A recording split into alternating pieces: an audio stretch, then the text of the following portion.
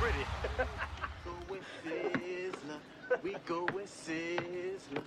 And welcome to this week's episode of the Reigning 3 NBA podcast. My name's Luke Murray. We have Jesse Bastian and Paul Dunn. How you doing, guys?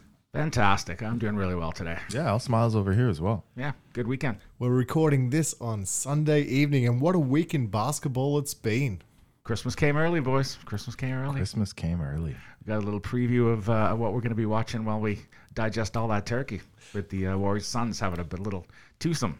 Well, first, let's start talking about the Memphis Grizzlies this week. I think they must have thought that it was the NBA at 73 anniversary because that's how much they beat their opponent, the Oklahoma City Thunder, by. I beat the shit out of them. Maybe they thought it was Christmas as well, and they were getting an early present by just being able to put up a ton of points and have a laugh. Unfathomable. You know, the NBA's been around 75 years, and it's not every week that you get to set an all-time NBA record, but that's what this game was. The largest margin of victory in 75 years of NBA games. A shit kicking. I think it was a record in all major sports, was it not? I'm not sure how they measure it across all the sports, but it was absurd. It was and a beatdown. And I think I think the conversation that's come out of it and the thing that's been on my mind is the issue of tanking. Because while the Memphis Grizzlies are not an exceptional team, the Oklahoma City Thunder has been from the off a team that everyone knows is tanking. They're accumulating draft picks and assets, and they're going to be terrible this year. I didn't even know they had players. I just thought they had draft picks. Put a bunch of picks on the court. And the second round pick wearing number 13. Yeah, but they were missing all of their latest draft picks. Giddey was out. Shea was out. Yeah, but John Morant wasn't playing for Memphis. So, I mean, they were missing their best player as well. They put out a bunch of scrubs, too, for the most part. Yeah, it was absurd. When I look at the starting lineup for the Thunder, a bunch of guys who are somewhere between 21 and 22, one 24-year-old, a bunch of kids with very little experience. And the bench looked very similar. They got a couple of G League guys on the bench. I mean, Mike Muscala might be the most experienced guy on there. This was a recipe for a kicking at some point, and this is what happened. And it was an embarrassment for the league, and it was an indictment of the culture of the league, which makes some teams think it's okay to tank. Right. I mean, and the product is terrible. They let their fans down. Their fans are just up for a whole season of disappointment like this. And how is that right? Now, Paul, do you think that this is because of the high-scoring games of late? Like, I'm looking at 73 points as a difference. Back in the 90s and early 2000s, that's a good playoff score. Remember when the Pistons were playing the Lakers all that year? Even before then, 73 points to score in a game, let alone beating a team by 73. Well, I mean, this has not been an exceptionally high-scoring year. I mean, if you look at the scores of some of the games, earlier today we had a 109, 108. Right. Right now we've got Charlotte, Atlanta. They're having a relatively high-scoring game in the 120s. Charlotte's averaging 114. And they're relatively high-scoring teams. Yeah. But I think this is really down to the culture of the NBA over the past several years, which some ownership groups think that it's okay to tank and play that gamble on the draft lottery that you're going to get some high picks, and that will be the salvation that will turn your franchise around, set you up for future. But, and the only people that come out of this hurt are the fans because they have a terrible product, and ownership don't care. I mean, the players are hurt as well because they are in a terrible environment that has to be corrosive and negative. Yeah. The ownership doesn't care because they still get that TV money. They still get all that other revenue streams. They're not losing any money. And I just don't think that it's good for the NBA to allow this to happen. You got a solution for me, Diddy? I have a couple of ideas. With the first pick in the 2006 NBA draft, the Toronto Raptors select Andrea Bargnani. With the first pick in the 2017 NBA Draft, the Philadelphia 76ers select Markelle Fultz from the University of Washington. With the first pick in the 2013 NBA Draft, the Cleveland Cavaliers select Anthony Bennett of Toronto, Canada. And with the first pick in the 2007 NBA Draft, the Portland Trailblazers select Greg Oden from Ohio State University. We got a bunch of winners right there. A bunch of winners. And those are number 1 overall picks. Those are the reason that these teams have been tanking over the years, is to get those picks. Anthony Bennett, man. Damn. I mean, some of them is bad. Some are bad luck. Greg Oden with physical issues, you know. Although Candy was another one there too. Never that played wasn't there. basketball. Yeah. And this is why people are tanking. You know, I mean, my thought process as I went through this is that I couldn't think of examples of teams that have actually tanked for success. Right. So I kind of feel like this entire thing is a lie. And it's just something that teams are putting over on their fans and the rest of the league by saying, oh, we're building for the future. They're trying to sell hope. They're selling hope because they can't sell competence. Right. You know, so if you look at the teams that have got a lot of high picks over the years, Sacramento's had a ton of good picks. They're not a quality franchise or a winning franchise. Nope. Orlando's had a ton of high picks. You know, other than hitting the big jackpot with Shaq, sure, they haven't been a quality franchise over the years. What about Philadelphia? Philadelphia, but have they won anything? That's a long process. It's still going. Yeah. Have they won anything? Have they moved into that next echelon of winners? Almost. I mean, Kawhi had something to say about that. They're close, but I mean, you just don't see this. I mean, on the other hand, when you look at teams that are successful and have a track record, say over the last 10 years of success, they're teams that never draft high. You know, they're Miami, they're Golden State, they're the Lakers. They're teams that are quite consistently good, and they build their franchise around the idea of winning. So I think that the NBA needs to address this because tanking is a lie. Yeah. I mean, you look at the Lakers though. I mean, they had high draft picks those seasons they're out of the league. Where are all those players now? Yeah, they're not on the Lakers. And then if you look at the top guys in the league, they are guys who a bunch of them weren't drafted high. I mean, Giannis was taken 15. Nikola Jokic was a second rounder. Kawhi was taken at 15. Steph was taken 7. Wasn't Johnny Flynn taken one ahead of him or something like that? Bad. You know, so you can have all the draft picks in the world, but if you don't have the sense to draft the right guys and develop them, it doesn't make a damn difference. Yeah, the scouting. We never talk about scouting here. There's not an award for Scout of the Year. Sure. No. Like, I think it's a big part of it that you brought up Johnny Flynn and Steph Curry. They could have got Steph Curry and DeMar DeRozan that year. I was going to say, look at the Warriors. Look at the Raptors. We talk about scouting. I mean, Yeah. these guys go to the ends of the earth to find players. Sure. I mean, Pascal Siakam was taken in the 20s. OG Anunoby was taken in the 20s. Fred VanVleet wasn't drafted. Yeah. You know, so it is more about your organizational intelligence, your drafting, your ability to develop a system and develop your players. And that's something tanking is absolutely contrary to. And let's talk a little bit about the team that's had the most number one draft picks, which is the Cleveland Cavaliers. And like Brad Daugherty, LeBron James, Kyrie Irving, but also Bennett and Wiggins. I mean, and so if you get look, hits with their misses. It comes down to luck a little bit as well, because they might be a good basketball player, but do they have the character? Right. and it's also creating a winning culture. I mean, LeBron was a generational player. He was the culture. He was the culture, but he didn't win anything in Cleveland, and he had to go to Miami and hang around with the likes of Pat Riley and learn what winning culture looked like before he could come back and deliver a title he to carried Cleveland. that team to the Eastern Conference Finals and damn near got. Well, he did get in. He did. He got to the finals. Got to the finals, but they got swept. They got swept by the San Antonio Spurs, who have an organization, a winning culture. That's right. You know, so I think that that to allow tanking to continue does an enormous disservice to the league because it's functionally a lie. Sure. So I have a couple of I was going ideas. to say, how do we fix it?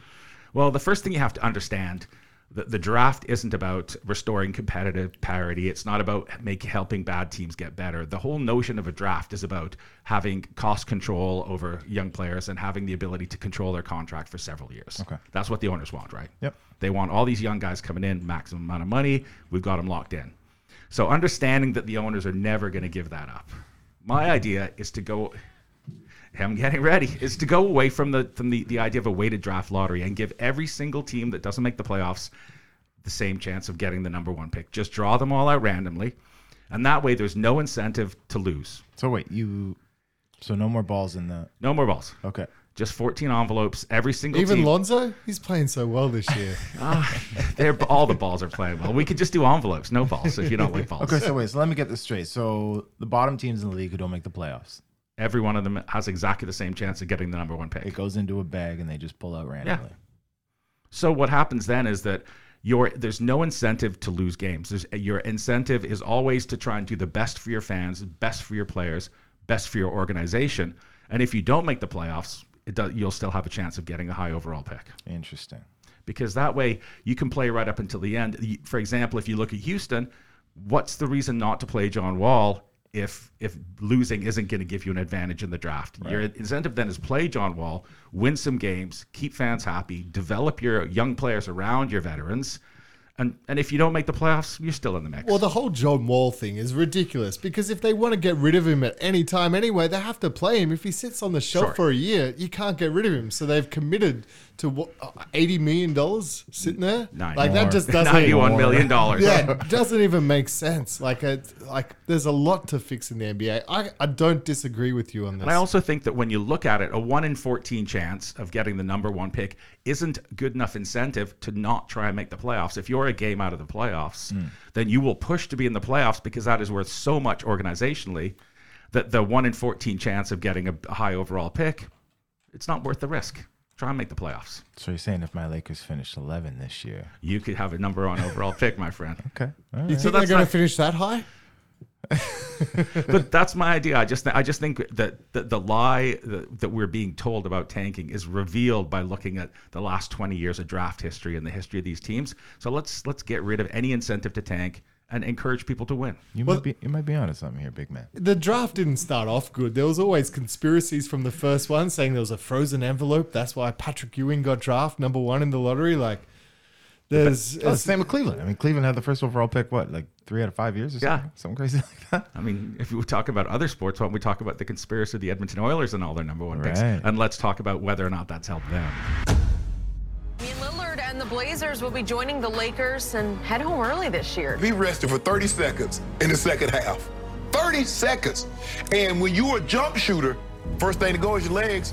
It needs to change. He needs to get the hell up out of Portland, and it's been validated yet again when they blew his 55-point performance and still lost. The Blazers are going to hire Chauncey Billups to be their new head coach. The negative reaction comes from a 1997 rape allegation against Billups when he was a rookie playing for the Boston Celtics. He says Billups was always general manager Neil O'Shea's guy. The Blazers announced today an independent firm will be investigating the team's president and general manager, Neil O'Shea. The Blazers say the investigation centers around concerns with the workplace environment, specifically among non-player employees. Questions now for Portland and what their leadership structure is going to look like going forward next year. Do you extend Dame Lillard at over $55 million on a Supermax into his 30s? I want us to compete harder. Do you think Chauncey Billups knew what he was walking into? It's hard to say, but I think he must have because this organization has been in flux for a little while. There have been questions about the roster for a while. Sure. There are questions about whether or not their best player wants to stay there. Player management. So this is it's a chaotic situation, but it's not something that you couldn't see coming. It sucks. It sucks for an organization like Portland. It's a small market team. Mm-hmm. They've gotten close to getting over the hump, but then, with Dame and McCollum there, they can't bring in another player.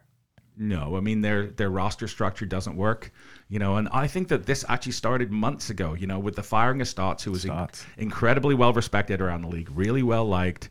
He'd actually built the system around the roster he had, not the roster he wanted. Right. So, at least it was working to that level. And then they fired Stotts. And then during the hiring process with Billups, questions came out because there were accusations of sexual assault that were still lingering, that weren't dealt with. And then they got the season started. Slow start, but there's glimmers of hope. Yeah, and Dame cancelled out all the trade talks. He said, he said I still want to be here. Yeah. But here's one thing. We just talked about tanking. This is one team that's been teetering on that 8th to 6th spot who haven't tanked, who they've kept on, and this is where they've gotten to. Yeah, give them credit. Exactly. They should actually get the number 1 draft pick for holding it together for 8 years. For sure. And there is a very difficult situation of being middle class in the NBA and not winning a championship, but by the same token, not being bad enough to be in the running for a number 1 pick. So, maybe the 1 in 14 chance helps them because if they miss the playoffs in any capacity, they'll be in the running for a number 1 pick and having even odds with someone team that ends up with 20 wins. So do we trade, and who do we trade if you are the Portland Trail Blazers? You trade McCollum. They started by trading their president because they fired his ass. Very true. So they started at the top. So, maybe eventually they'll work their way down. But, and I think the chaos at some point when they started their own internal investigation of Neil O'Shea for bullying and workplace culture, you're like, oh man, this is going sideways. And so now he's fired. They've got a temporary VP in there who's running it. Yeah. But I think we're about to see some roster changes because it doesn't fit what Billups wants to do with the team. I mean, he's already called him out for being soft and for complaining. And the roster as it's built isn't the way Billups wants to play the game. As I just asked before, I thought you were going to get into some Raptors stuff there. You're going so far around the question. Who do they trade? McCollum. McCollum? It starts with McCollum. Yeah, I mean, you're not trading Dame. No. Why not? Why not? Why He's a not cornerstone. Dame? If you're doing a full reset, They just why spent the not last Dame? 2 years begging for him to stay in Portland. Now you're going to go and trade him? They'll get the best value for him. For McCollum, it's just going to be the same plus something else. If you want a full restart, which they're doing from the top up, trade Dame. I also think the issue you have is that Dame wanted Billups in there. Billups was his guy, right? You know, so when you kind of go to that length to bring a coach in because your star wants that guy, and then you trade the star, you're like, that is chaos. That is going to set you back 3 years. Actually, it wasn't necessarily his guy because at first he wasn't down. He wasn't down. Well, he was on his way out. He thought, and he was like, I don't know. And I think he brought that up as an issue as well. As I don't want a new coach. Stotts was this guy. Stotts was this guy. He was upset about that. Billups came in. They had a conversation. They did what they did, and he explained to him about winning. And Billups knows what it takes to win, as we know. Obviously, I mean, you're right. Step back, but he got it. He's on side with Billups. That's for sure. There you go. Yeah. You know, so I think that would send a bad message. And I think that the hardest thing to come by in this league are stars, and they've got one, and they have him under a controlled contract who loves the community. So try everything you can first before you get rid of that guy. Agreed. And I think it's a step in the right direction for Portland. As ugly as the situation is, getting O'Shea out of there. Little known fact: back in 2014, when the Clippers got Donald Sterling out of there, guess who was the GM?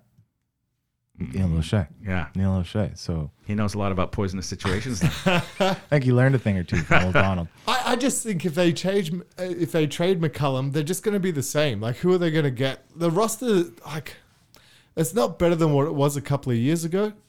Who'd they bring in? Larry Nance Jr., and that was a good acquisition. You guys were high on Larry Norman Nance Powell. Jr. Yeah. I mean, I here's the thing. I think that, again, we talk about intelligently constructed rosters. Well, between McCollum, Powell, and Dame, they have the same guy 3 different ways. Right. You know? Yeah. So trade the best one, get the most you can get back, and you still Why have do you 2 hate others. Dame so much? I don't. I have his jersey. He loves Dame. I have a Dame jersey, but I've never said this apart from now. Maybe this is the highest value you have. The highest It's value. all you have. But think about what are you saying to your fans? What are you saying to Well, no, I'm saying this is Dame's highest trade value now. Sure. If they don't win and continue, if they don't make the playoffs, like, it goes down. I think his highest trade value was in the offseason. It's down already. I Yeah. mean, he's not shooting He's the had a ball the bad same start way. to the season. Yeah, it's that. I don't want to say that ship has sailed, but you're not getting what you were getting in the summer for Dame Lillard. So let's talk Lillard first. Who are you going to get? Who's available? Who can we trade? Well, Ben Simmons, I think, is the number one. Ben guy. Simmons is the Number obvious one choice. And why I'm looking at that too, you get Maxey probably in a deal like that. You get Maxey. Maxey's actually come a long way this season. Maybe you even swindle. Yeah, swindle speaking of the Curry. Raptors, I'm mad that they didn't get Maxey and then a Lowry deal. Jesus Christ, huh? 30 bloody seconds after I said he's into it. Maybe it's tough. I think that's Morey's off his rocker. He's asking for the world. It's crazy. But Dame is a guy he would want. Yeah. So maybe he'd be willing to give up a little. I think it's a little more than Maxey at that point. Maybe Seth Curry goes back there as well. Yeah. But then again, like we just talked about having Powell and McCollum. Do you need Maxey clogging that as well? Mm-hmm. And Simmons and Nance and Simmons sort of would play that same Duncan spot. They need a big man. That's the problem. Nurkic, what's going on with him? He's not the same player since he came back from that. I mean, they got a injury. catastrophic injury. He could be another year. He was before never comes back. an awesome player. He was a good almost player. He was a good player. a great player. And he's still a good player. He's a serviceable big man, which is rare, particularly in the Western Conference. So they need He about passes they need the about ball four, well. I mean, they need he's about a- 4 or 5 more. Yeah, they need some size. They're too small. Yeah. Well, that's the Blazers, hey? Who knows? I think we'll be talking about him a little more as the season goes on. And down. And down. Check. And down. Ooh, another big week for injuries and COVID around the league. As we talked about, Dame, he's out for about 10 days with an abdominal strain. Probably about 5 more days. Probably about 5 more days now. We've got Bam Adebayo out 4 to 6 weeks of the torn ligament in his right thumb, and that's impacting Miami's play already because he's their only big man they've got. Yeah, it's not helping. And as we mentioned, we kind of speculated on Brook Lopez's long-term health when we were talking about Boogie last week, and lo and behold, man had a back injury and back surgery. And he's out indefinitely. Now, this was happened before the 73-point loss, not during it, but Shai Gilgeous-Alexander is out under concussion protocol. So for the such thing as a double concussion? I think, yeah. There actually is such a thing as a double concussion. He's got it. They're probably checking him for it. He's got it. I think Dellavedova had a couple of them, eh? That's why he had to retire. Concussion on concussion. What's going on with Zion? Zion's huge. There's a lot going on. We know he's huge. We know he's huge. He's off the couch, though. He's off the couch, but now he's got foot soreness. And I guess being 350 pounds will do that every once in a while. Yeah. Is he coming back? Do you see him coming back this season? It's a bit of a cat and mouse game here, right? They keep saying, maybe. Yeah, they just keep putting it off. I mean, he was supposed to make the season opener, and we're 20 games in, and he's still got. We're in December. Yeah. We're in December. Now, Jesse, I remember telling you this a couple of weeks ago. I said Zion is not going to play 200 games. Career, you said. For his career, yeah. Dude, the man's 21 years old. And 350 pounds. And Christmas is coming. Yeah. Turkey. I'm still taking the over. I would take the over, but I wouldn't go high on the over. I'm smashing the over like he's smashing turkey on I might Christmas. go 300. We just went his weight. We just went back and talked about the number 1 draft picks that didn't make it. Yeah. Greg Oden was on there. He had all the tools to be a wonderful big man. Yeah. But injuries took him down. And it was sad. I really hope that doesn't happen to Zion, but there is a chance. Yeah, absolutely a chance. I mean, it's being talked about all over the place. And a not injury, but certainly something that's affecting the team is that there's a couple of Hornets in COVID protocol route right now. We got LaMelo and Scary Terry, and they're both out probably up to 10 days. No big deal. Just their backcourt. Just their whole backcourt. So is there a regular 10 days and a LeBron 10 days? Because I swear to God, he sounded like 6. Essentially, it's how quickly you can give up a negative test. Well, it was a false positive. False positive, essentially, he had. So that's why it was so So quick. a false positive. Is there any way that the team can get money back for that or some wins? Like They won without him, didn't they? Yeah, they won They without beat him. Sacramento. Yeah. Yeah. So we're good. All right. We won't bring that up then. 1-0. Yeah, 1-0 without LeBron. With COVID LeBron. We had a couple of good games in the last week. We had MVP candidate, Player of the Month, Steph Curry, and his Warriors visit the Phoenix Suns. Let's see how that went. Then here's a long 3 on its way, and another air ball. That's his second. Curry, no, misses again. Goes small, Curry, no, and Johnson with a rebound. Curry takes a contact, no whistle, to Sano Anderson. Steph Curry, missing that 3. Curry goes all the way in, misses the bunny. Curry goes right by him, this time denied by Bridges. Yeah, this was probably the most anticipated game of the year. I mean, we thought it was the Nets against the Warriors last week. That turned out to be a dumper. This lived up to the hype. It was a great game. Fantastic game, and it had a playoff atmosphere, which you don't expect in December, yeah. which is crazy. Yeah, the most watched game this year. Is that right? Yeah. I mean, as it came in, there was one team on a long winning streak. There was another team that only lost a couple of games all year. I think it was the highest combined winning percentage of any matchup that they had at this scale. So, and also 2 teams, I think, that have the utmost respect for each other at this point, from coaching all the way down to their players. 2 teams who are eerily similar, I think, in lineups. And it was a shootout in the first half. It was, yeah. I mean, I thought that Golden State was going to run away with this game. Yeah, 56-54 at halftime. There were moments Suns they were up by kind of up 9 and threatening to pull away, but the Suns, I mean, it's having D-Book who went out, but and also having Chris Paul, but there was the timely buckets kept them in the game. When they needed a bucket, they found a way to get it. Well, we got to look at the Suns this way too. They put together at the time a 18-game winning streak with everything going in the background with Sava. Like I think they've held it together well. The leadership, they've put that in the rear view. Because look at all the things the negative things they could be concentrating on. They could be Ayton not getting his contract extension. Sure. Sava, all of this. None of that's phasing them. No, that's a solid leadership. Franchise record. Some interesting takeaways from this game. The Warriors only went to the free throw line 13 times. I mean, they were 10 for 13, but that's a team that's generally aggressive in the low post, aggressive going to the paint. 13 free throws doesn't get it done. No, I mean, I think that that the way, I think we got some early hints on the way that Phoenix is going to try and defend them. They put a ton of length on Steph. They weren't afraid to switch to Ayton anytime they wanted. So they gave him a taste of their own medicine. Gave him a taste of their own medicine. You know, I think that one of the things that the Warriors try and do is they try and hunt those switches. And Phoenix was like, okay, we'll take a switch. And there's a couple times Ayton blocked Steph's shots.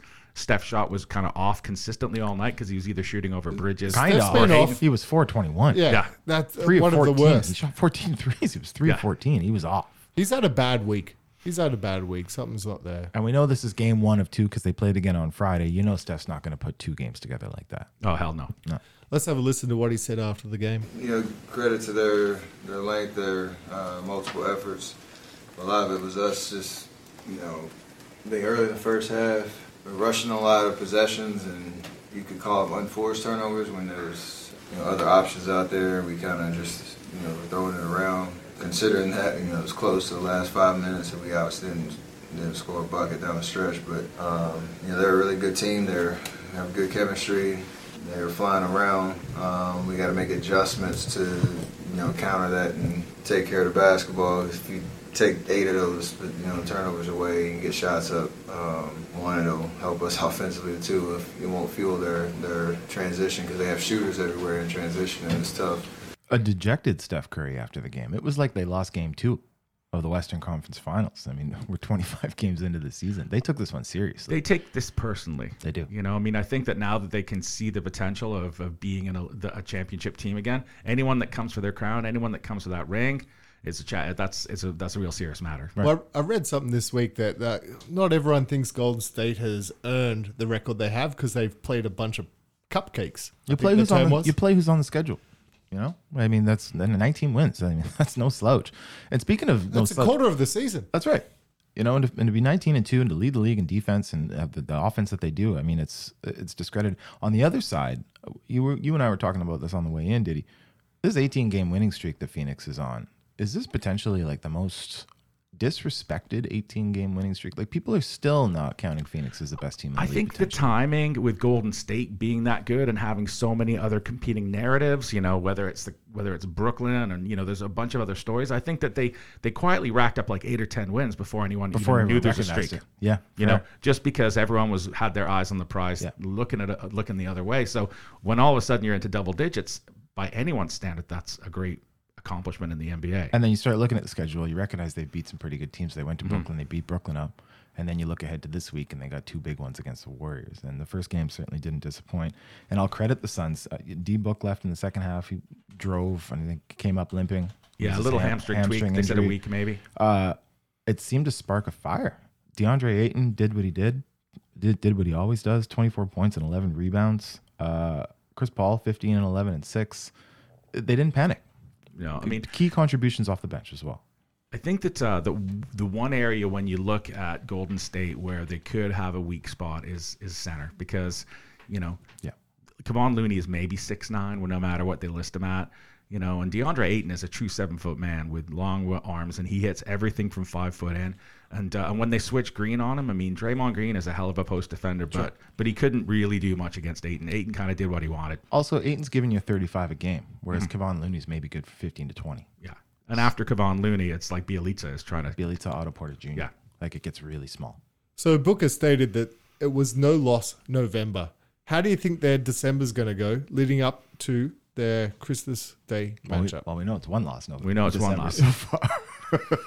I mean, I think that typically the teams have a little bit of a couple of losses coming off these winning streaks. It's hard to maintain that focus, and I think that oftentimes you win past the point where you should have lost a game, and then there's a little bit of a letdown. But I think, again, we talk about the leadership group, and we talk about Chris Paul and Monty Williams and the guys they've got on that team. I don't see a dip. Sure. Listen, the winning streak is impressive for us. I don't think it's like that in the locker room. They don't. This isn't. It's a franchise record, though. That one was. But it's in the back of your mind. These guys were in the finals last year. They don't give a shit about an 18-game win streak. They're trying to win the championship. So yes, obviously this pushes your organization in the right direction. But they're trying to stay whole. They're trying to stay healthy, and they're trying to get better every single game. Yeah, they're going through it together. Yeah. Some bright spots for the Warriors off the bench. Otto Porter Jr. had a great game. He 30 minutes, 4 for 8 from 3 for 16 points and 6 rebounds. That's the contribution that you need from guys. I mean, you need guys when Steph isn't playing the way we're used to seeing him play, step up and make shots. We talked about this being a bounce back year for OPJ. He'd had a couple of down years, and he's playing on a league minimum or whatever they're paying him. And he's still trying to get paid. He still feels like he's got another good contract, and he's been playing really well. He's got a nasty streak that I've talked about. He's got some size, and he hits threes. I mean, he fits into that system really well. He certainly does. That's exactly what I was going to say. They've chosen players that come in, they fit well. They buy in. Yeah. And I mean, it's an easy organization to buy into. For sure. And I think that if they come to you and they say, when they come to you, they're like, this is how we fit what we're doing. Yeah. This is the role you'll play. It takes the pressure off you because you're coming in, with a set of knowns. That's right. If only these guys played again soon. For our second game of the week, on Friday, we had the Phoenix Suns at the Golden State Warriors. Shit, Again? Fancy that. Unbelievable. Game two. This is back in the Bay. Yeah. And I think we knew it was going this way. Well, just for those who aren't in the know, this is how it went. Wiggins, you bet. The Suns' 18-game winning streak ends tonight in San Francisco at the hands of the 19-3 Golden State Warriors. Warriors weren't going to let them get slapped around at home. No. I mean, they took care of business. No D-book for the game. Mm-hmm. And I think the Warriors keyed on that. I think it was also that the Suns were coming off of 3 games in 4. They played the night before. Fatigue going in there. This felt preordained. This felt like it was coming. But give them credit. Phoenix hung in for a long time. They did. 67, although it was 60, they were outscored 67-48 in the second half. Well, so it was close in the first. I'm not going to say it. Game of 2 halves? Don't say it. I thought you were even going to say game of 2 halves or Scotty Barnes. I begged him, y'all, not to say it. I didn't but you say know it, what? Though. This one was. This was definitely. This one was. It's a game of 4 quarters. I'm going to mix it up. Good change up, mate. Good change up. Bounce back game for Steph Curry. I mean, he didn't shoot the ball great, but he did enough to get it done. He made 6 3-pointers. He was 8 for 20 for 23 points. It was the bench that made the difference in this game for the Warriors. And you kind of saw how it works for these guys, that they can get contributions from everyone. And we've talked how their deep bench contributes. Guys like next man up, Juan Toscano Anderson. Yeah, and Peyton. Huge game. 17 points in 26 minutes with 5 rebounds. So there's no passengers there. No. Young Love. The young Love, man, he continues to impress. For you guys that don't know, so he's on a 2-way. He's on a non-guaranteed contract right now. So January 10th is the day that these contracts get guaranteed. I'm asking you, do you think he's a max? He's a max player. He's a max. Someone to give him. He's a max minimum. I mean, we kind of think he's come from nowhere, but he's banged around the G League for a while. Yeah, 29 years old. This is his 5th NBA team, albeit I don't think he's spent a whole season with these teams. No, but he's found a home in Golden State. And it's tribute on a bunch of levels. I mean, he's stuck to developing his game, and then certainly we hate to keep blowing smoke the Warriors' way, but they've done a great job of positioning him for success. That's right, because he could have gone to a bunch of other teams and not had this kind of impact. And then with him, it starts with defense. And speaking of defense, the Phoenix Suns were held to 96 points, which is a season low for them, and a testament to Golden State's defense. Well, why I love him with Golden State is he can just come in, and Steph has gotten a lot better at defense this year. I know there was I think the Warriors have gotten better at hiding him. Yeah. He's put on a bit of weight. He tries really hard. He's gotten a lot better. If you look at Steph 5 years ago to Steph now, totally different player. Yeah. But like Gary Payton can slot in there. I seen him last night against the Spurs. He can slot in against DeJounte Murray or someone like that. He's so athletic, so defensive minded. Gary Payton Jr. Like any team would want him. And he defends up in size. I mean, he's not a big guy. He's maybe 6'2", but he'll defend wings. He'll defend 6'7" guys and do a creditable job of him. So when you get Clay back, like at least that gives Clay a little bit of time to concentrate on the offensive side if they have Payton. You know what I mean? It scares me how deep this team's going to get. After those 2 games, I mean, for sure D-Book was out, but I think that Phoenix needs one more move because when you're thinking a big man. I'm thinking a big wing. I think when I look at some of the size that Golden State has, so Phoenix has some great size, some 7-footers. Yep. They got great guards, but beyond like a 4 beyond Mikal Bridges, they don't have a ton of long wings. Give me a guy you have in mind. Like if he could just go there. What's wrong with Jay Crowder, mate? What's that? Jay Crowder, he knows how to salsa. tiny. He's good to go. He's 6'5". I'm taller than he is, man. He's tiny. So who do you think? Like, if give me an example of a player. Like an Evan Mobley or No, smaller than that. Thinking like 6'7", 6'8" kind of guy. I mean, I'm thinking like their ideal guy would be like an Bring OG back the Anunoby. Matrix? Yeah, Matrix. You know, he'd exhume and blow the dust off. I meant guys that are alive. So I mean, I think when you look at long wings, I mean, I know who's out there. I mean, it's all about who's out there. But I think that, you know, So do you want some scoring? Are you talking 3 and D? What are you talking? I think it's a little bit of everything. A little bit of everything. I just think they need to be able to have a lineup where they're big across the front line. Sure. And maybe you end up playing, you know, I mean, D-Book's 6'5", but you kind of need to be able to go to like 6'7", 6'8", Right. and have it across the front line. That wing support. No, I feel Yeah, big wings run this league, man. Maybe like a Draymond Green. Maybe not a Draymond Green. No, I don't know. Man had a game. He did have the a game. deadly 9, 9, and 9. Yeah. Oh, the triple single? The triple single. ultimate triple single, I think that He also is. had 6 steals and 3 blocks. Like He was a man possessed on defense. Defense player of the year? I'm fucking with y'all. All-star. Anyway, let's have a listen to what Monty said after the game. What do you feel like? I mean, we saw when it got out of hand. What do you feel like led to when it got out of hand? Well, I thought they did a good job of, you know, speeding us up. We did that to them the other day. So, you know what I'm saying? That's part of the chess match. And I thought when we got to the paint and found guys, it was phenomenal in the second quarter. But that was the only quarter that we did it consistently. We ended up winning that quarter. I thought our third quarter was not our kind of basketball. That happens on a back-to-back with travel and all that, and a tough game last night. But I thought they did an unreal job of speeding us up. And the best thing is round 3 is coming on Christmas Day. So Christmas, get your popcorn ready. Popcorn's I've ready. canceled everything that day just to watch the game. It's a 2 p.m. start, so put it in your calendar and make sure you're watching. Predictions? Who do you got? Golden State. I'll go the other way. I'll go Phoenix, man. Just to be difficult. Just to be Kyrie on you. Honestly, I like to keep that stuff private, man. You can see him coming a mile away, and when he gets here, he rain down on you.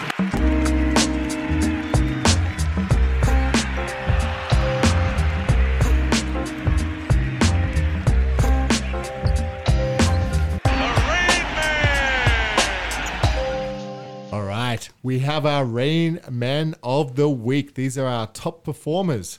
Jesse, who is your Rain Man of the Week? I got to go to the East. Young guy out of Cleveland who's been balling out since returning from injury, Evan Mobley. Oh, nice pass by Mobley to the open Kevin Love. And there's Mobley with the block shot.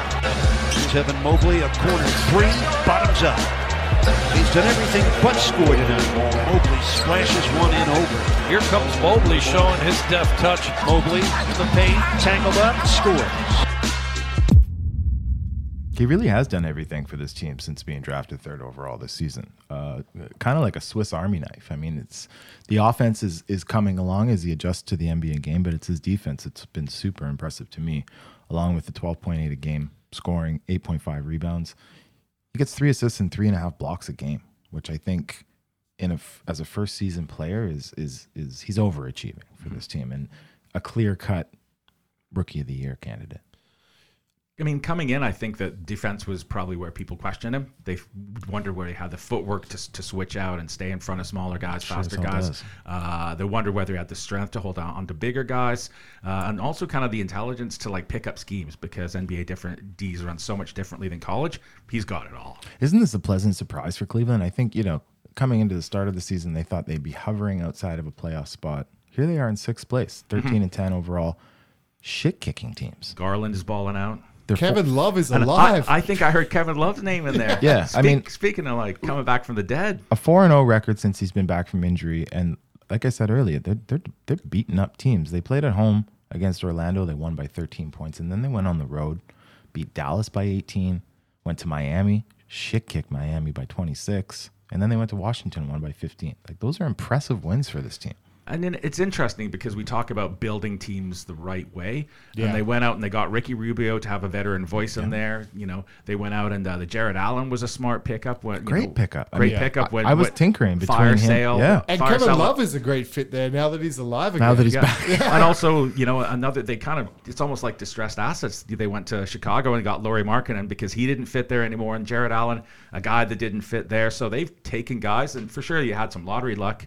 You got Evan Mobley in there. You got a number 3 pick. Isaac Okoro as well. But they've built it really intelligently. And it's probably the only team in the league that can run an all 7-footer front line that actually makes basketball sense. That you know, works. with Markkanen at 3, you know, Mobley at 4 and Allen at 5 and guys that can switch. I mean, this is going to be a really good team for a few years. And guess what? Their defense is second in the league currently. Yeah. Like they got a couple Twin Towers. Good luck getting a shot off in the paint there. I've watched a few Cleveland Cavaliers games. They're real. Yeah, and as you said, like there's questions about his footwork and that, but that's on point, both offensively and defensively. His frame, he's a bit slim, but it hasn't been a problem at all because he's smart. No, exactly. And he stretches the floor. I mean, he steps back. He can hit a 3-point shot. He's serviceable at the wing as well. Yeah, I mean, his 15-foot jumpers around the free throw line are really smooth. He's got all kinds of pieces to his game. Sky's the limit for Evan Mobley. Yeah, what a good week. Well, for my Rain Man of the week, I'm going DeJounte Murray. Returns to DeJounte as he spins inside, puts it up and in. Hurdle finds DeJounte, corner 3, got it. DeJounte hits the strings. Back up 11, Murray will get the steal here though. DeJounte Murray gets loose for 3, got it. DeJounte rattles yet another one home. That's 10 made 3-pointers tonight for the Spurs. 5 inches, DeJounte for 3, hits the strings. DeJounte Murray restores the lead to 18. I like watching him. He's all over the place, great defensively. He's long. He gets to where he needs to be. He's been well coached by Pop. Last night, watching him against the Warriors, just brought it to Steph on defense. It was fantastic. Yeah, he dropped 23 on the Warriors last night. I think that was a little bit of a hangover from Golden State. They had back-to-backs. Yeah. And I think emotionally, they took their week seriously against the Suns, so you kind of felt that there'd be a little bit of an emotional down. And it's just, when a move works for both teams. And like we saw DeRozan, he's gone to the Bulls, which opens up more playing time for these young guys in San Antonio. It's a win-win. I think DeJounte Murray took a lot from DeMar DeRozan. From those 2 years that he had DeMar DeRozan, because he's playing with a bit of a swagger. He's kind of got that he knows. To He knows. game. He knows. Yeah. So let's hope this team keeps trending in the right direction. Obviously, they're a couple players away from a potential playoff run. I don't think it obviously happens this season, but it could be Pop's last season. I mean, we'll see how it goes, but it's. I like the Spurs. I mean, they do things the right way. It's hard not to like the Spurs. Yeah. Take it all. Paul, who's your Rain Man of the week? My Rain Man is Christian Wood of the Houston Rockets. My goodness, and Kevin Porter putting it up where only Christian Wood can get it. Now to Wood, shoots for 3. That's what you do. Got the nice dunk getting going, and Wood back in, goes base. Oh, no, he didn't. Iceman Jr. Love to see this. 2 hands, grown man rebound, 2 defenders in the face. My goodness. Tate throws it out, and Christian Wood dumps it down. Wood, tough Euro step, well defended by Okeke, and Wood is still able to score.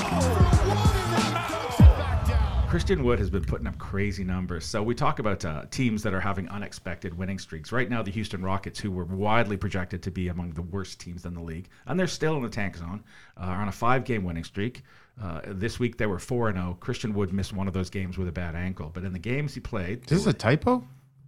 That's for real. They were 3-0. He was put up 25.7 points a game, 17 rebounds. Come on. 2.3 assists and 2.0 blocks. And I think what I'm really impressed with, I watched a ton of highlights, watched a bunch of game film. He's scoring at every level. I mean, he was banging in threes. He was like catching alley-oops. He had like a couple of George Gervin mid-range jumpers that they referenced, blocking shots all over the place. I mean, he is... For a guy who has been in bad situations, he was in that terrible Detroit team, and now he's on the terrible Houston team. His game's advancing, and he's developing his game, and he's a real live NBA problem as a center. I'm going to be honest with you. I haven't watched a Rockets game yet this season. I can't bring myself to do it. But this guy's giving me a reason to. They're painful at times. But I mean, him and KPJ and Kevin Porter Jr. They're live wires. Yeah. Yeah. So on that winning streak, what teams were they playing? Because I haven't watched much of them. I've tuned in a little bit here or there. But You haven't watched a Rockets game either. No, I've watched a league pass. I'm sitting here bored, and I watched like 30 seconds. The two best wins in the streak was they beat the Bulls and they beat the Hornets, and then they beat up their fellow tankers. They beat the Thunder twice and they beat the Magic. So I mean, you can. But you got to beat who's in front of you, and they've taken care of business. Well, New Orleans has won recently, which we didn't think we'd see. And I just talked about the Spurs being on a 4-0 record last week. Stranger things are happening. Yeah, so I think I was wondering. I mean, some of what's happened is that the Houston Rockets have changed the way they're playing, and they've gone away from two bigs, and they're giving Christian Wood the exclusive big man role, and he's flourishing. He's playing fantastically. So, who knows? Maybe they'll trade him for more draft picks. In his rookie season, amazing fans around the league with his explosive jumping ability, the Denver Nuggets, David Thompson. Makambo embraces the ball and the unlikely upset. One of the great upsets in NBA playoff history. With the third pick in the 2003 NBA draft, the Denver Nuggets select Carmelo Anthony from Syracuse University. Carmelo, 3 seconds. Carmelo launches. Carmelo Anthony with Jokic. Put it up.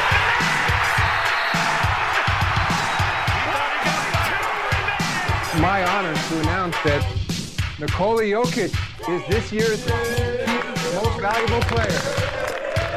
Congratulations, Nikola. The all-time Denver Nuggets. So the Nuggets came into the ABA in 1967, and they're one of 4 teams to merge into the NBA in 1976. Paul, did you play for them? I didn't. They were slightly before my time, but I have studied them extensively on YouTube. I thought you retired before then. I'm old, but not that old. They weren't always the Nuggets, right?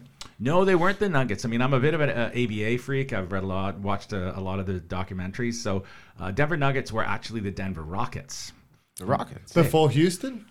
So they were the Denver Rockets for several years, and as the NBA ABA merger was actually talked about for several years, and they realized that there weren't going to be 2 Rockets in the NBA, and they were one of the premier ABA franchises. They had great attendance. They'd hosted the All-Star game. They'd been to the final, so they were in that small group of teams that had the potential to go to the NBA. So they preemptively changed their name to the Nuggets, and there's actually a bit of history on the Nuggets name because there was actually a Denver Nuggets in 1947 when the NBA first was founded. No shit. And they played just for a couple of years, but the Nuggets name actually has some history, so it wasn't just a naming contest. Yeah, they went back to it. I went back to the OG name. But there was another name, wasn't it? They were the Larks. That was they never played a game as the Larks, but when they were instituted, they were called. The fuck is a lark? It's like a larrikin sort of thing, is it? It's a mountain bird. Oh, there you go.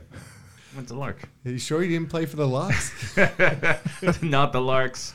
Not the Rockets, not the Nuggets. I didn't play for any of them. So they had some fun stuff happen. They played at McNichols Arena back in the day, and that hosted the first slam dunk contest. I think we had a little sound clip in there. And Dr. J won that, beating George Gervin, Artis Gilmore, David Thompson. And was that the rock dunk? He did the first foul line dunk. Oh, that was a foul line. Yeah, the first free throw line. The first, maybe the only. He was the first. Was he behind the foul line?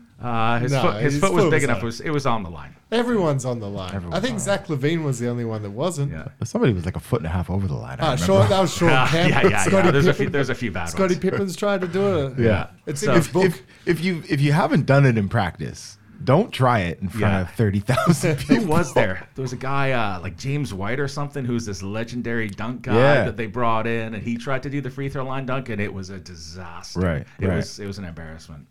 But hey, on to better things. But the Denver Nuggets were one of 4 teams. Can anyone tell me the other 3 that came out of the ABA into the NBA? Were the Spurs one of them? The Spurs were one.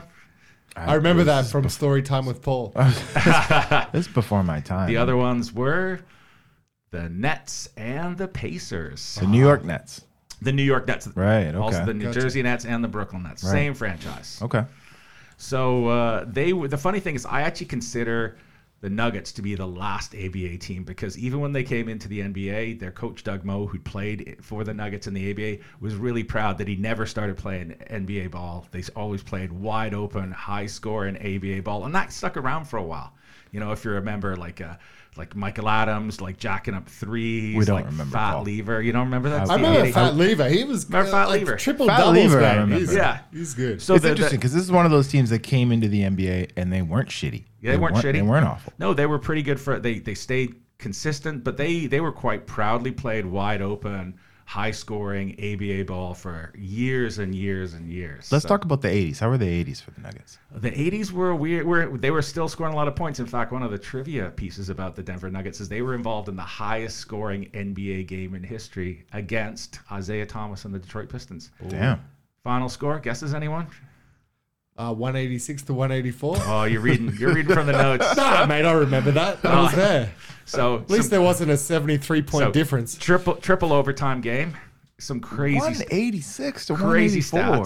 stats. The score was In regular time? triple overtime. Triple overtime. But Okay. having said that, it was 74-74 at halftime, so it was on its way at halftime. Okay. But that also means that Well, not even. The second half was money. yeah. So each team scored over 100 points after halftime. Wow. 4 different players scored over 40 points. The Pistons shot 60 free throws. The Nuggets shot 57. They shot a combined 251 field goal attempts. I mean, it was just no gunning, like gunning all the time. And there were nearly 100 assists. 93 assists were thrown out. 93 assists. 93 assists. 93 assists matches how many points the bench scored. Yeah. Jesus. Well, I'll tell you what about... And I would recommend that it's a totally different style of basketball, but there are short versions of it on YouTube. If you could find this game, go look at it. It's crazy. My introduction to the Nuggets was the Kembe Mutombo. The block. The block. That was me too. Well, also That was him what- hold the ball when they beat the Sonics. Just He was holding it. going crazy, right? Yeah. He was kind of holding it up like what was it, the Shaking- Lion King, right? Yeah, Oh, Lion this King. is mine. I'm taking the game ball home, and Sean Kemp not And happy. that was the first time a number 8 seed beat a number 1 seed in the NBA That was playoffs. crazy. Yeah. That was nuts. Because they were down 2-0. Yeah, that was 94. And Yeah. like that was my introduction to basketball. And like, look at that team there. We got like Robert Pack, LaFonso Ellis. Remember LaFonso him? Ellis, yeah. We'll get into that a little bit later on, but that was a good team. Mahmoud Abdul-Rauf. Yeah. Chris on that Jackson. squad. Chris Jackson. Former Grizzly. Yeah.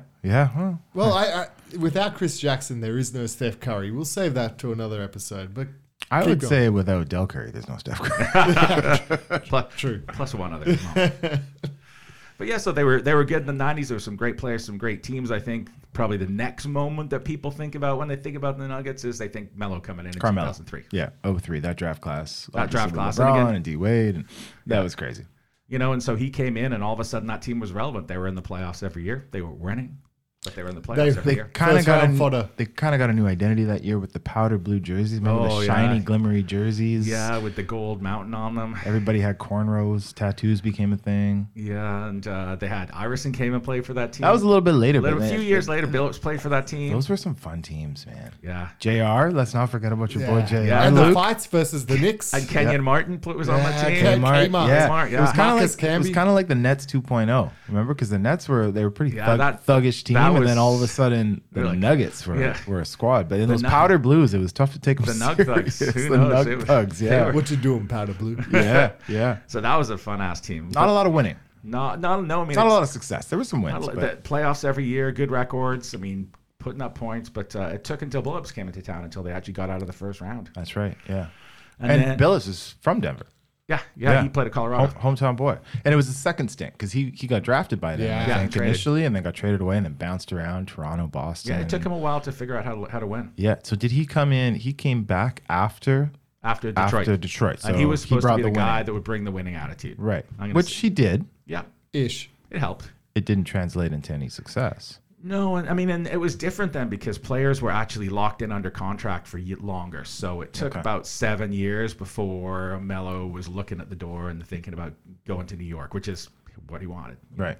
And then it was a jury who was the GM who absolutely fleeced the Knicks on that. Yeah. deal, That was I remember maybe correctly. one of the biggest fleeces. And it was the dumbest thing All because time. if he'd have waited until he was a free agent in the offseason, it wouldn't have cost the team anything. And For nothing. instead, in a classic Knicks move, they totally sold their future out, gave Everything, all their everything, assets everything. to get a guy they could have just signed in the offseason. Damn. The But patience. Bloody Dolan, right? I think that's when the legend of Masai Ujiri started, because people were like, man, he robbed their ass. Right. So then after that, it's a little bit of a downtime. A lot of mediocrity. A lot of 40, 30 win seasons, and then fast forward to 2015. During the 2015 draft, while the TV was away on a taco commercial, the ticker at the bottom said 41st pick is up with the Denver Nuggets, and they select Nikola Jokic, power forward from Serbia. Wow. He never actually broadcast his the announcement of the 41st pick. I took my missus to a Serbian restaurant not last night, the night before, and there's a big picture of him. Of course. The washroom. Yeah, it's fantastic. Oh, he's watching me have a piss. It was amazing. It's the biggest thing to come out of Serbia. You know, and they except for his brothers. Yeah. They drafted really well. I mean, they got Jamal Murray at, like, I think he was 7th pick in that draft or something, you know. They also traded smartly, because at the time they had Nurkic on the team, so they had the two giant. They didn't need both of them. You only need one of those guys. That's right. You know, and so we are now. I mean, that they were before the injury last year. Where'd they trade him back to Serbia? Oh no, Portland. Same thing. They traded him to the Wild West. But so as they came out of that, I mean, last year after the moves they made, they were the best team in the NBA for a 20-game stretch. They were. And then Jamal did his knee. And then lo and behold, Jokic wins the MVP. You know, but they've got these guys under contract, so, you know, health willing, you know, if they get MPJ back and healthy, you know, if they can, you know. I don't think he's going to come back. You can't say back and healthy in the same sentence. Not with his back. MPJ. Yeah. I just doubled down on back jokes. I don't think he's going to come back healthy. I will say this team has a bright future. You know, their guys are in the right age. They've got them locked up for the foreseeable future, and health is going to be the issue, because they have 2 out of their core 4. Yeah, they need a little bit of luck. Well, they've got him locked up. They lost some key defenders though. They lost Jeremy Grant. Mm-hmm. They lost who am I thinking? Craig. Yeah, Torrey Craig. Torrey Craig was a big piece off their bench. Yeah. So I don't think they're a better team this season than they are last season, but you're right. They do have a bright future so long as they have a Nikola Jokic. You know, and the thing about the NBA, and we're having a digression here, is that if you lock up your core and the contracts make sense, you can get pieces in and around, because there are guys who are going to come and play with them. Yeah. And right now, I think guys would want to play with that core if it's healthy. Yeah, look, they got Gordon last year from Orlando, and he signed another contract. So yeah, no, future's bright. Yeah, they're quietly doing things. The only thing, anytime you hear him, is if someone's had an injury. Yeah. But let's get on to our all-time starting 5 for the Denver Nuggets. Let's do it. At point guard, we have Fat Lever. Lafayette Lever. Yeah. 6 seasons, a 2-time All-Star, a scoring machine, rebound machine for a point guard. He had 43 triple-doubles playing for them. He was the original triple-double machine. He was the man, yeah. I mean, like, you kind of think of Alvin Robertson, and you think of Magic Jordan, and this guy's way up on the list with 43. For a point guard. Initially, this describes my age. I had Chauncey in here because I was looking for other point guards, Ty Lawson, Andre Miller, not even close. And then I had Billups slotted in there, and then I had to go back and I looked up. I was like, who the fuck is this Fats Lever guy? And and he was thick. He was built like a football player. That guy D'd up too, like a brick shithouse. Yeah, I mean, hence averaging like 9 rebounds a season most seasons. He was a player. Yeah, no doubt. Sure. At shooting guard, we have David Thompson. Pretty easy. The Skywalker.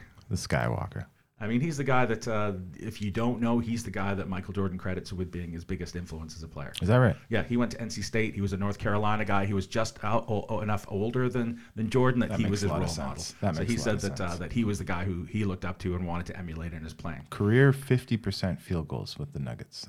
He was like a 6'4" small forward. He was a weird. We've got him listed at shooting guard, but he played a lot at small forward because he had a 44-inch vertical, and he would just go in and dunk on people, and he was always in and around the hoop. Hell of a player. Hence the Skywalker. Yeah, and then of course he had the double issues that people ran into in basketball in the 70s and the 80s. He had his knees and cocaine interrupted with his career. He spent a little bit of time on the sidelines. He spent a little time doing lines on the sideline. He probably should put the cocaine on his knees, and it would have made everything better. This is before David Stern came in. He cleaned it up. Back in the Wild West. Killed it off. All right, at small forward, we have Alex English. This is our easiest picks. Oh, there is only one. There can be only one. I mean, one of the smoothest scorers in the history of the game. I mean, just looked effortless. I mean, let's have a look at some of what he did. 11 seasons there, 8 All-Star games. He is the career leader in points points per game, assists, games, minutes played, field goals attempts, offensive rebounds. 25.9 points per game as a Nugget, 5.6 rebounds, 4.4 assists per game. That's a hell of average. That's average. Yeah, Like, 25.9. I think he had a season he dropped 34. Yeah, just like an effortless score. I mean, he was kind of one of those. He was like the George Gervin skinny type that didn't look like he was moving fast, but he got anywhere he wanted to go and had like a silky jumper. Yeah, he was a lock for us. At power forward, we have Carmelo Anthony. Who else is it going to be? Yeah, what is he, 9th in scoring, 8th in scoring? He's about to pass Shaq, which is crazy. Yeah.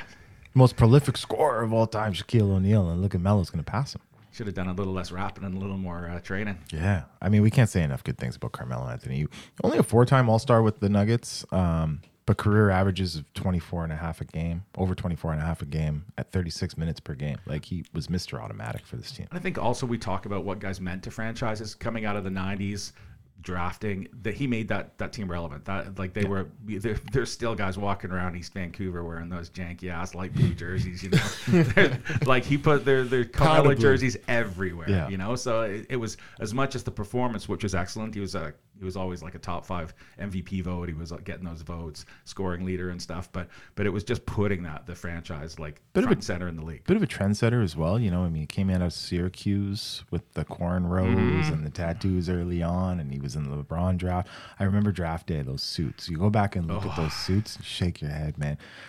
You're paying for a $2,000 suit. Are you snitching on his suits? That's what you're snitching? I'm not snitching on it. I'm just saying, if you're going to spend $2,000 on a suit and you got the back of the legs dragging on the ground like that. It was cool then. They were baggy. Like 6 buttons. It looked like New Jack City. 6 buttons. It was 2003, man. I just remember lots of buttons. Lots of buttons, yeah. Yeah. At center, we have Nikola Jokic. We've said a lot about him. I mean, the guy might be the best passer in the league of anyone. He's certainly the best passer, big man passer ever. in history. Ever. You know, he's doing things at a level that centers that we have never seen before.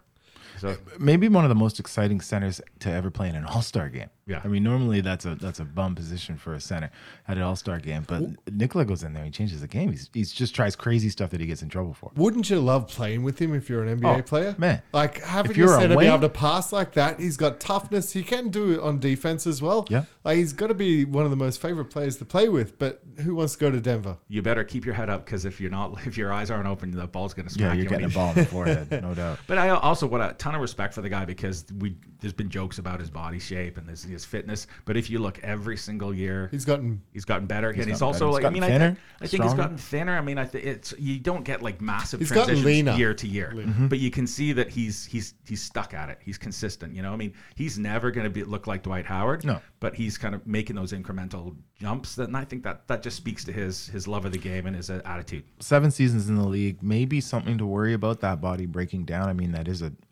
rigorous. It's a bloody position. tank he has. He's a tank. Yeah, but as we've seen in the past, you know, tanks break down. Yeah. And I hope for Denver's sake, for the league's sake.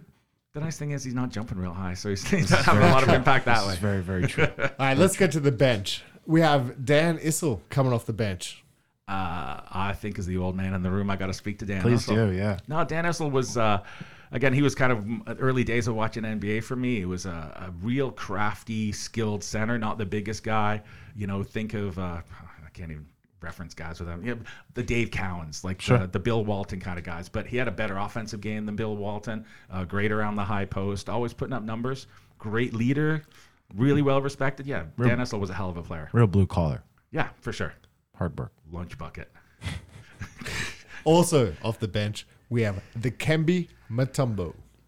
Tough one. Tough to have him on the bench. I mean, he was such a huge, not just in stature, but a huge part of this organization when he was drafted. Comes from the David Thompson. Yeah. John Thompson. Sorry, John Thompson, the Georgetown Center I Factory. thought you were going to say he was doing cocaine or something. No.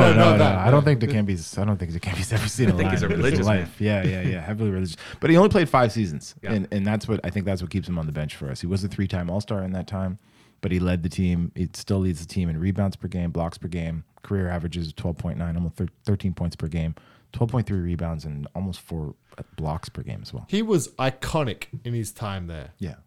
And I think that, like, as much as anything, it's a no celebration with the finger wag. Right. You know, That's where it started. That's where it started. I mean, that's just he had some style, had some swashbuckle. He did. And the good thing about looking at this roster that we've made here, the last couple of teams that we've done, it's all 3 seasons or 2 seasons they've played. Well, look at the minimum here is 5 at Dikembe. That's why he's on the bench. But we've got 6 seasons, 11 Alex seasons, English, 8 11 seasons. Yeah. And we're starting to get into the nitty gritty here. And what that speaks to, though, is that the Nuggets are a respected franchise. They haven't won titles. Their only finals appearance was when they were in the ABA, and they lost to Dr. J in 6 games. But it speaks to they are a well-respected franchise with a history of success. Jesse, who's your other player that you have a fond memory of? I had a couple with this team. The first player that comes to mind for me was Antonio McDyess. Oh, yeah. Career cut short, obviously, but he did spend 6 seasons in Denver. And you want to talk about jumping out of the gym. For the young listeners, please go back and look up Antonio McDyess in Denver. Nice. Like he was banging on. For a 6'9" guy, he was jumping out of the building. And he was big. He was strong too. Yeah. 8.5 rebounds a game, 17 points per game. He was a tank until he did a terrible knee injury. Yeah, terrible. He's one of those guys, you got too much pop. We've talked about this coming to trend. You got too much bounce, and unfortunately, he didn't die out. He had some good years in Detroit, Phoenix New York, for a little bit, bounced around. around. But Antonio McDyess was somebody that was that guy could play. Yeah, no doubt. I got a guy. You got a guy. Michael Adams. Ooh, okay, all right. Here's a little guy, yeah? A little guy, little 5'9", but probably listed at 5'10", but probably more like 5'9". And he was the original 3-point jacker. Right. That guy was just shooting threes. And this was back during their high-scoring era. I think they played him alongside Fat Lever for a while, because that way Fat Lever at 6'3" would kind of take the tougher defensive matchup. Yep. But Michael Adams, I mean, he was a jitterbug. He was fast. He was driving the tempo. They were scoring 140 points a game some nights. He just loved getting those threes. A fun guy to watch. Nice. Well, I've got a couple. I've got the 93-94 Denver Nuggets. I just like that team. I got you can't have the whole team. All right, so let me choose Robert Pack and LaFonso Ellis. The Pac-Man. Pac-Man was so quick up and down the court. It's 6'1", and he used to get up there. I used to love, it's funny that they knocked the Sonics out 1 versus 8. But every game he played against the Sonics, he had a highlight. Right. Check him out. LaFonso Ellis, another one. Just Notre a highlight Dame. reel. Good guy. He never made that 2010, but he's on the cusp a couple of seasons. Injuries got him out of the league, but he was one that I hoped to be a great one day, but never made it. Yeah, I like LaFonso a lot. If you're taking 2, I'm going to take 2. I'd be remiss not to talk about Marcus Camby, because that man jump-started his career when he got to Denver. A career triple-double for Marcus Camby. After the Raptors, I believe he was traded. Was it a trade? Mm-hmm. Yeah, it was a trade to Denver. And he was a big reason why that team had playoff success. And he's the defensive anchor for that team. Yeah, he really was. And, obviously went on to have some great years with New York after. Mm-hmm. But I think this is what established Marcus Camby as a real rim defender, was with Denver. Mm-hmm. A lot of fun players in that group, man. It's just a fun team, a fun organization. The branding's always been a lot interesting, but fun. I don't know if you guys have been to Denver. I've been to Denver. Yeah, it's a fun town. It's a fun place to check out a basketball game. Cool organization. Well, I'm glad we had them this week, because I almost quit after the Clippers. Yeah, that was tough. And thanks for bearing with us again, everybody. We know this has been tough. It's getting better. You guys got a coach? I got a coach in mind. Doug Moe. No, I don't got Doug Moe. I got Doug Moe. I got George Karl. Oh, yeah. He's synonymous with George Karl. Yeah. We bring up the Sonics again. He's synonymous with the Sonics as well. He's synonymous with a lot of teams. It's an interesting thing. Because he made them win. He did. 9 seasons. Guess what his record was? He was 423 and 257 in 9 seasons. 2012, 2013 Coach of the Year, but a 622 win percentage. About good teams. 622 win percentage. They were good, but what's their playoff performance? They got made out of the first round once? That's disappointing. Was it just the first round? Yeah, their first rounders. They were stuck in that Tracy McGrady trap. Oh, they were stuck in that Western Conference, just like KG. They were playing the Lakers. They were playing San Antonio, the good Sacramento team with Vlade Divac and Chris Webber. Yeah. That was a thresher. That was a bloodbath sometimes. Well, you listen to our podcast, but you should follow us on social media as well. You can find us at The Reigning 3 on Instagram and Facebook, and Reigning 3 on Twitter. We got 100 followers on Instagram. Exciting. Yeah. Well, that's our show for this week. Make sure you tune in next week. We're going to do the all-time for the Indiana Pacers. We're going to touch base with our rookies when we feature the freshmen, and we have our games of the week. We'll see you then. Have a good week, y'all. Take care.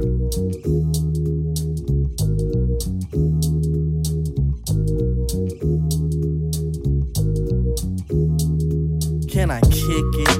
Yes, you can. Can I kick it? Yes, you can. Can I kick it? Yes, you can. Can I kick it? Yes, you can. Can I kick it? Yes, you can. Can I kick it? Yes, you can. Can I kick it? Yes, you can. Well, I'm gone. Can I kick it? To all the people who can quest like a tribe does. Before this, did you really know what I was? Comprehend to the track force, why? Cause getting mentions on the tip of the vibe buzz. Rock and roll to the beat of the funk fuzz. Wipe your feet really good on the rhythm rug. If you feel the urge to freak, do the jitterbug. Come and spread your arms if you really need a hug. Afrocentric living gives a big shrug. I like filled with, that's what I love. A lower plateau is what we're above. If you diss us, we won't even think of. We'll nipper the dog and give a big shove.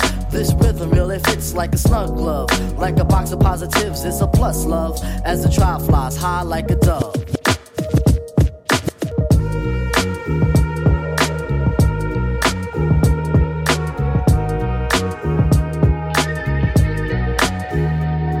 Can I kick it? Yes, you can. Can I kick it? Yes, you can. Can I kick it? Yes, you can. Can I kick it? Yes, you can. Can I kick it? Yes, you can. Can I kick it? Yes, you can. Can I kick it?